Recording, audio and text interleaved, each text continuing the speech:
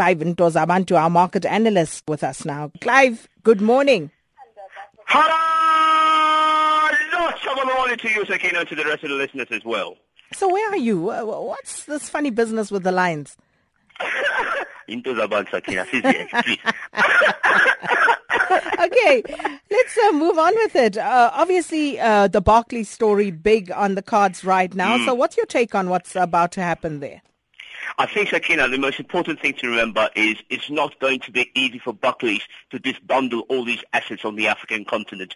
The most important thing to remember as well is that not so long ago they've committed a number of assets and more capital injection into Africa because that was their expansion role. The CEO as well is pretty worried about what that would mean if they were to simply take things out. So I think shareholders are upset because obviously the shares have not been looking strong, they're not looking good, they're not getting enough dividends. But Jes Staley is certainly somebody who is going to make whatever announcement he makes, he's going to have a significant a jump or significant impact on what happens on the local front because we've got Barclays Africa as a now listed company on the South African JSE. So the question for me is, when they do disbandle, will it affect South Africa so much? And my answer to that is I don't think as much as we expect, Sakina, because remember the Premier Soccer League as well is one of those businesses that profits a lot from the sponsorship of Barclays.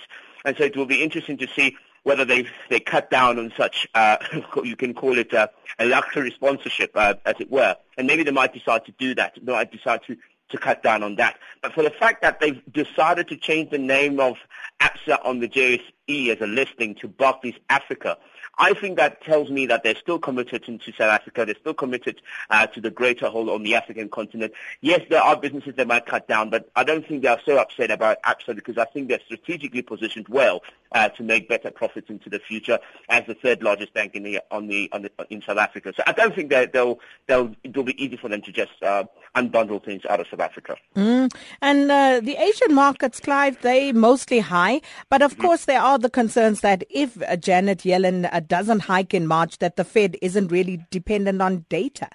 Yeah, I mean, the Asian markets have been strong, Sakina. Obviously, it has to do more with this oil price that has returned as well as bounced back. And so it's creating a little bit of certainty within the manufacturing sector. And those exporters are also excited because they've got more oil or refined oil for them to actually utilize within their machineries as well. So that's what's actually bolstered the Asian markets this morning. But, if Yellen does not hike in March, Sakina, remember we've been talking about this data-dependent Fed. And we've come to know them, and they tell us about jobs numbers, they tell us about inflation, they look at the growth spectrum, for example, they look at the GDP numbers.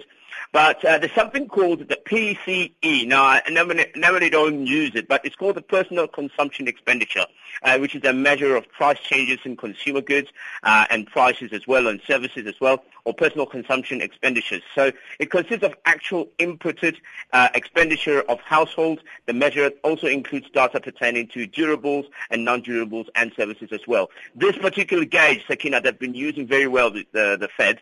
And so it indicates currently at the moment that they should be hiking rates because that's what the data leads to. But if they don't, then it means that this thing called data dependency, which the Fed has led us to believe that that's why they make decisions, is non-existent. Well, we're going to leave it there for this morning. Thank you so much to our market analyst, Clive Ntozabantu Ramatibela.